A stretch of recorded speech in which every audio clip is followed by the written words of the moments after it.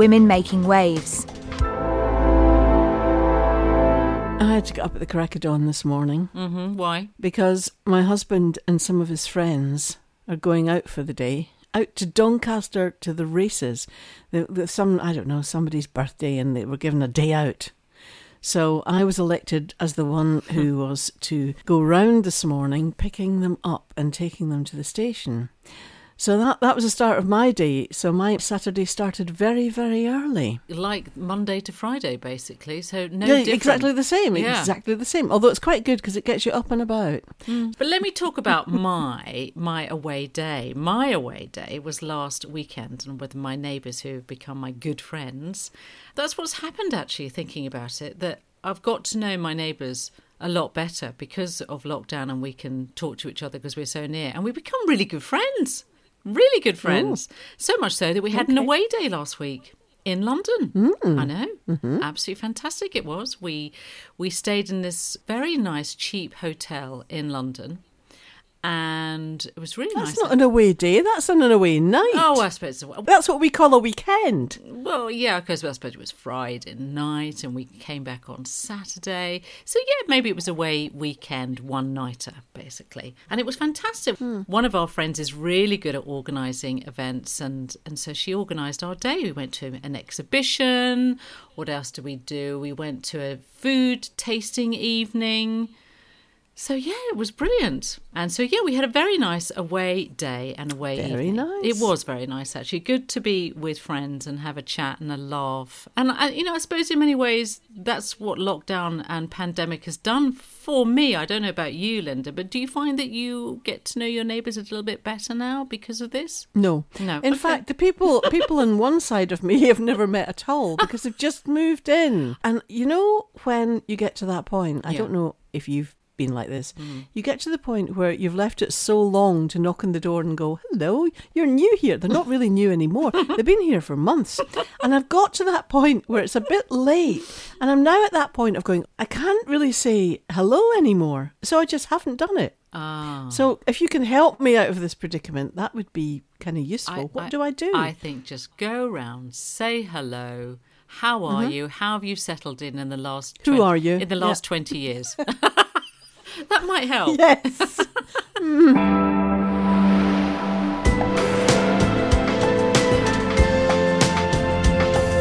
You're listening to Women Making Waves radio show and podcast, brought to you by Susie Thorpe and Linda Ness. This show is all about women doing extraordinary things. So today I'm going to have a chat with Morag Stiles, who has this wonderful title, Professor of Children's Poetry. So this should give us an opportunity to explore that a bit further, because I really have no idea what that entails. So Morag, tell me a little bit about how you became the Professor of Children's Poetry. Well, the first time I went into a primary classroom, I found myself doing poetry with them. I loved doing it. I mean, I just loved it. I loved the children's response. I love poetry, obviously, but I loved the children's responses. And it wasn't just what they had to say about the poem or wanting to read it themselves. It was also the work I was doing getting children to write their own poetry. And the very first book I wrote was about children writing their own poetry. So it's been my passion, and I've come at children's poetry from almost every angle. I mean, obviously as a teacher, then when I stopped teaching at school and I was teaching at Homerton College, I used to run a Saturday morning poetry club. I did that for 6 years. And then I got interested in the history of children's poetry. And my first, major book was From the Garden to the Street, 300 Years of Poetry for Children. Then I started anthologizing. My first anthology was I Like That Stuff. That was 1984. And it was poems from many cultures. So that's always been one of my great interests. I love international poetry and particularly Caribbean poetry.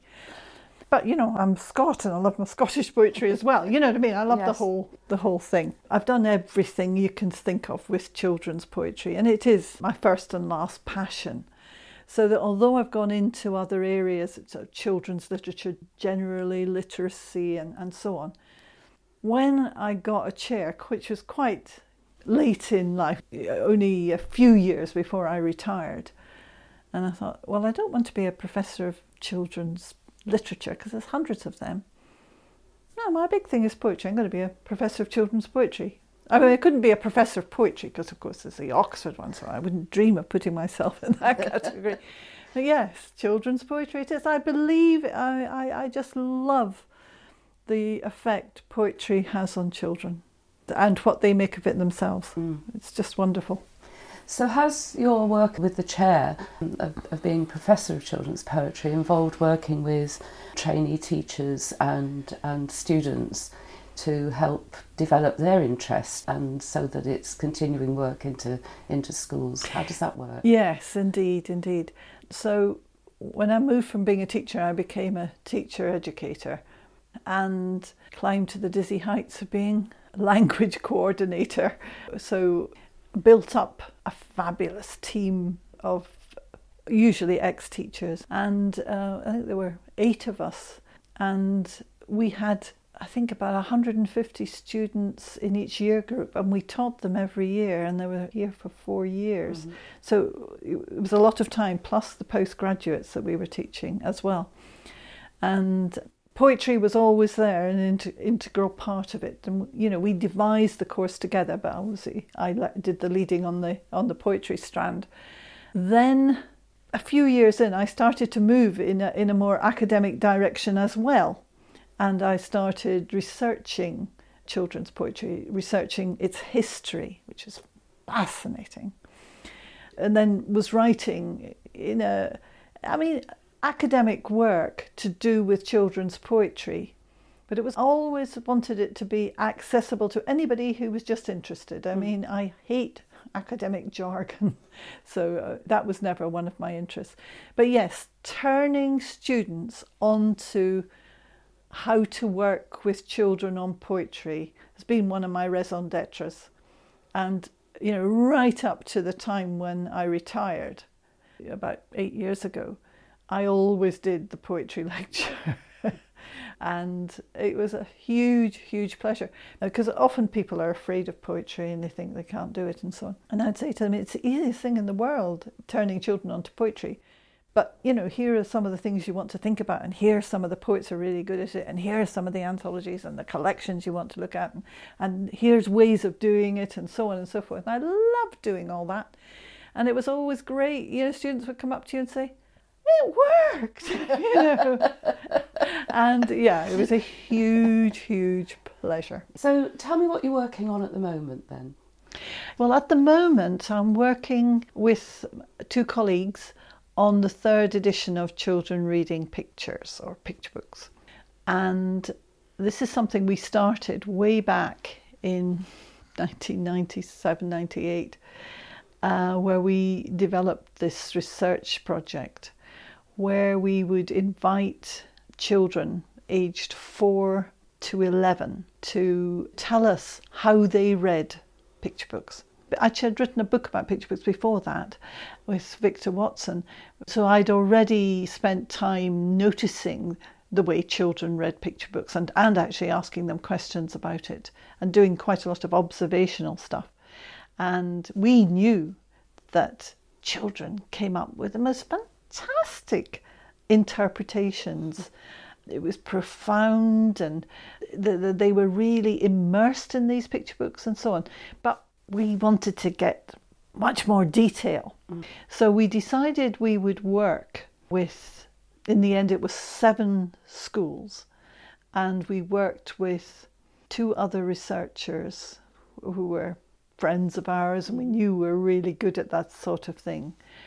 And it was quite hard to decide on which picture books to use, because we wanted to go as young as 4, reception children, and we wanted to go as old as 11.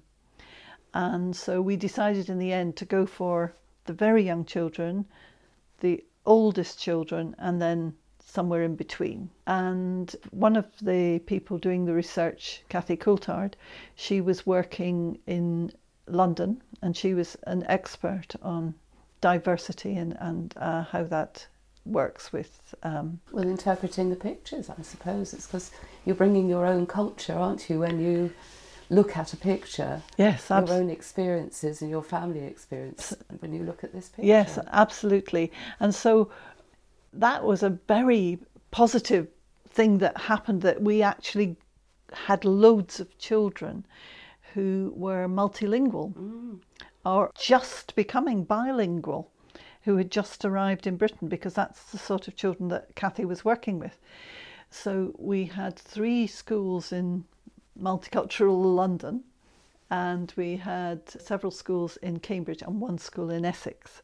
And we worked with the teachers concerned, and some of the results really surprised the teachers, because one of the things we found was that children who were not perhaps academically at that point doing particularly well, but they might not have been very good at reading, say, but some of them could read pictures wonderfully well, or read the interaction between word and image, which is what picture books are about.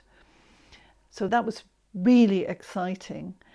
So yes, the actual research took about a year, because we went into all these schools, perhaps somewhere near the beginning of the school year, and we decided that it might be an idea to speak to some of the children again. So although we started with about 100 plus a few children, we went back to maybe a third of that number 6 months later on the same book, and found that there were some changes in the 6 months in terms of children's understanding of what was going on in these picture books. And Evelyn is Mexican and obviously speaks Spanish, and sooner or later the book was translated into Spanish and some other languages as well. And one of the great things about it was that we got such warm feedback from teachers from many parts of the world who obviously liked this book. And Evelyn and I have both written quite a lot of books on different areas within children's literature, but this is the book that has warmed the heart of more teachers than any of the others. So that's why they've asked us to do a 3rd edition, and we should have cracked it by Christmas, we hope. It's always the writer's thing, isn't it? I have this line. I suppose it's because it's a practical thing, isn't it? That you read it and you think, in my classroom, I could do that. I could sit with a child, or a parent could sit with a child, or in lots of our schools, it could be a reading assistant who comes and just talk through and what they're seeing on the page and what they're thinking, and their vocabulary improves as a result, and all sorts of things, questioning skills and all of those things. And it's a handbook then, isn't it, really, rather than an academic treatise that you read. And those who want to read the theories and all the rest of it, it's there in the book. But if they just want to go with the practical bits, then there's that too. One thing I haven't said yet is that because I'd done quite a lot of observing of children reading and talking to them about picture books beforehand.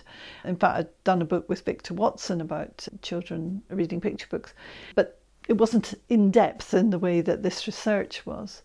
But I knew that the little ones, I could see how absorbed they were in these picture books, and how they were looking backwards and forwards, and how they were getting hold of a friend and saying, look at this, and so on and so forth. But when I asked them questions, even though they were quite gentle questions, they often sort of couldn't say very much. I'm talking about 4 or 5-year-olds, 6-year-olds. And so I said to the team, I think we should ask the children to draw in response to the book as well. I think we might find things out from the younger ones that they can't say to us. Well, it turned out to be the best thing we did, because we couldn't do it just with some of them. If we were going to do it, we did it with all of it. And the children's drawings, first of all, they were so stunning. It's the cover. I love the cover. Who happened to be radio, isn't happened it? to be an autistic child, so that was very, very special. But we had loads of absolutely wonderful pictures that the children did. They just got to do one picture in response of any kind they wanted to the picture books we were reading with them. And it became a huge focus of the outcomes of this research, because it was showing us so many things that the children felt. And from then on, a lot of people have picked that up and run with it. And there's been quite a lot of research, and nowadays there's often video research as well on how children are responding to a picture book, what they're saying to each other while they're doing it, and also while they're drawing. Although videoing children these days is not one of the things. No, it's a difficult thing. Yeah. It's something we would have automatically done in our classrooms, and now it's more of a problem for the reasons that we know. Yeah. We didn't actually video. We just taped everything, but we took field notes and so on. I'm interested in when you're reviewing something that you've written and you're writing a new edition of this, and you're writing with a writing partner, but has that changed in your new edition? Yes, it has actually, and it's very exciting because Kate Noble has joined us as the team of writers of this book, and Kate was in the original research. Oh, how interesting. She'd been my student on a children literature course that we used to run for undergraduates, and she was absolutely brilliant at it.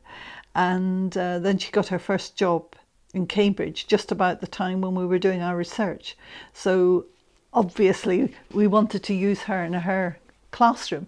And Kate actually is an artist.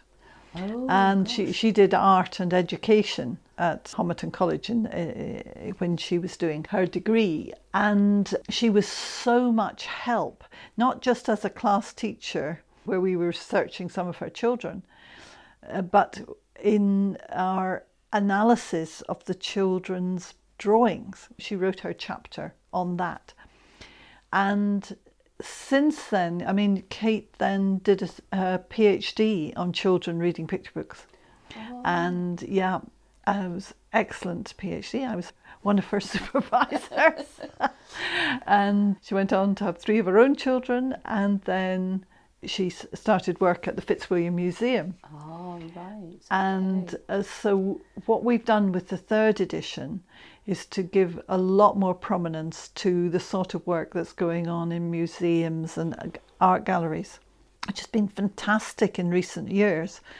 And we realised that we wanted to have quite a lot of that in the new book. So why not ask Kate if she would like to be a part of it? An obvious candidate. And she did. So wonderful contributor. She brings everything, doesn't she? Yes, indeed, indeed. Exciting. Well, I'll look forward to that coming out. Yes. I've seen on your desk then a large book called Children's Picture Books. It has wonderful illustration on the cover, which is based on butterflies and things, which is just great. It's absolutely beautiful, isn't it? Beautiful. In fact, I think I only met Martin Salisbury for the first time in 2000, and that's when we were running a large international conference on picture books, and we'd invited 20 of the most famous picture book illustrators in Britain, and in fact also organising an exhibition called Picture This, which was going out at the Fitzwilliam Museum in the Millennium.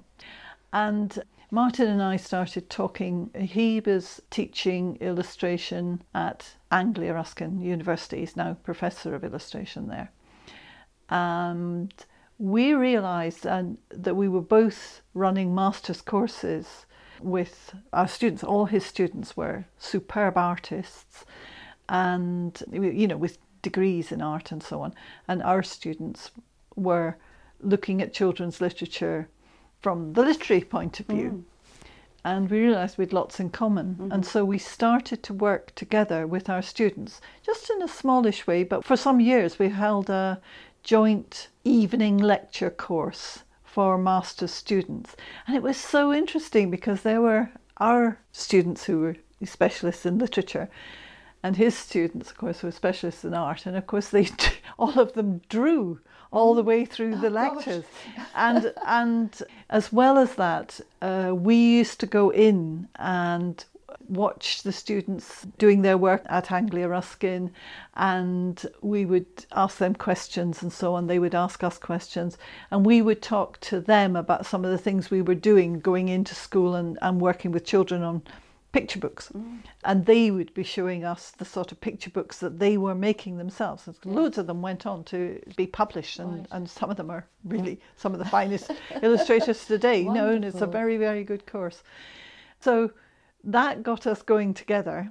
And then when Martin thought about doing a book like this is the second edition actually of children's picture books, The Art of Visual Storytelling. Yes. Then he asked me if I would work with him on it. And mostly what I brought to it was what we had learned from children about their responses to picture books. But as I was extremely excited and keen on illustration by then too, it was just wonderful because we learned from each other. Yes. Yeah. And that led to an exhibition at the FIT. Yep. And we called it Picture This, Children's Picture Books at the Millennium Moss, something like that. So we had Quentin Blake and Anthony Brown, and we had 20 illustrators, and it was fantastic to watch people going round. I mean, particularly watching children. They would be so excited because they would see paintings on the wall, and we made sure they were hung low enough for children to, and the blurb about them was written in child friendly and low down so that they could read about each picture. And we had loads of copies of the books. Publishers were really good about that, and cushions around and all that sort of thing. And I remember a little boy jumping up and down with his book and going, it's there's a picture up on the wall and it's in my book, It's incredible, isn't it? There it is. Great. It was on for a few months, and every spare moment I had, I would just go in and watch people. Yes. It was fantastic. You'd see sort of late teenage kids sort of sitting on the floor reading a picture book from beginning to end, or old people coming in and so on. It was amazing. But I also think that you've been involved in book awards and a judge in some book awards. Yeah, I've been a judge for loads of things to do with poetry. Yes. Over the years. Yes. But just recently, what was really exciting was being asked to judge a new award at the Bologna Book Fair. Okay. So it's called the Bologna Ragazzi Award. And the new award was for poetry and illustration together. It wasn't the best book of poems. It wasn't the best book of illustration. It was how the artwork interacted with the words. I mean, I couldn't have said no. It's designed for you. It was designed, absolutely. And your name all over it. And it was international. Yes. They said all the things I loved. Yeah. And it was a total revelation to me. Yes. Total revelation. Some of the most wonderful work came, interestingly enough, from Latin America, all over Europe, different parts of the world. It was a very exciting experience. We had to look at a lot of things in a relatively short time. It was hard. Yes. It was really tough to do, but it was so worthwhile, and a great experience. I so hope they ask me again and I can be doing it. I hope so. Yes, I do hope so. I think it's just been wonderful to think about the illustrations and children's picture books, things that we often take for granted, and yet most people's homes have them. We buy them for the grandchildren and so on. And I think it certainly made me think about it. I mean, I'm an ex-teacher of literacy, and I'm thinking about it in a different way just listening to you talk about it. Well, thank you so much for sharing your professional and personal passions with us. It's been absolutely wonderful, and I shall go back and look at children's picture books in a completely different way. I think. Please do, because there's nothing that children's picture books don't cover. There's no topic it doesn't cover. It will tackle the hardest things in the world. They are the first galleries that children encounter. Well, that's all we have time for in this episode of Women Making Waves. We really would like to thank our guests today, Counsellor Anna Smith and Professor Morag Stiles, as well, of course, as our contributor Jan Moore and her engineer Tony Salford. We're always on the lookout for women who are doing interesting things, and if you know of a woman who you think we should be talking to, please do get in touch. You can contact us via social media on Twitter and Facebook at WomenMW or on Instagram at Women Making Waves Radio.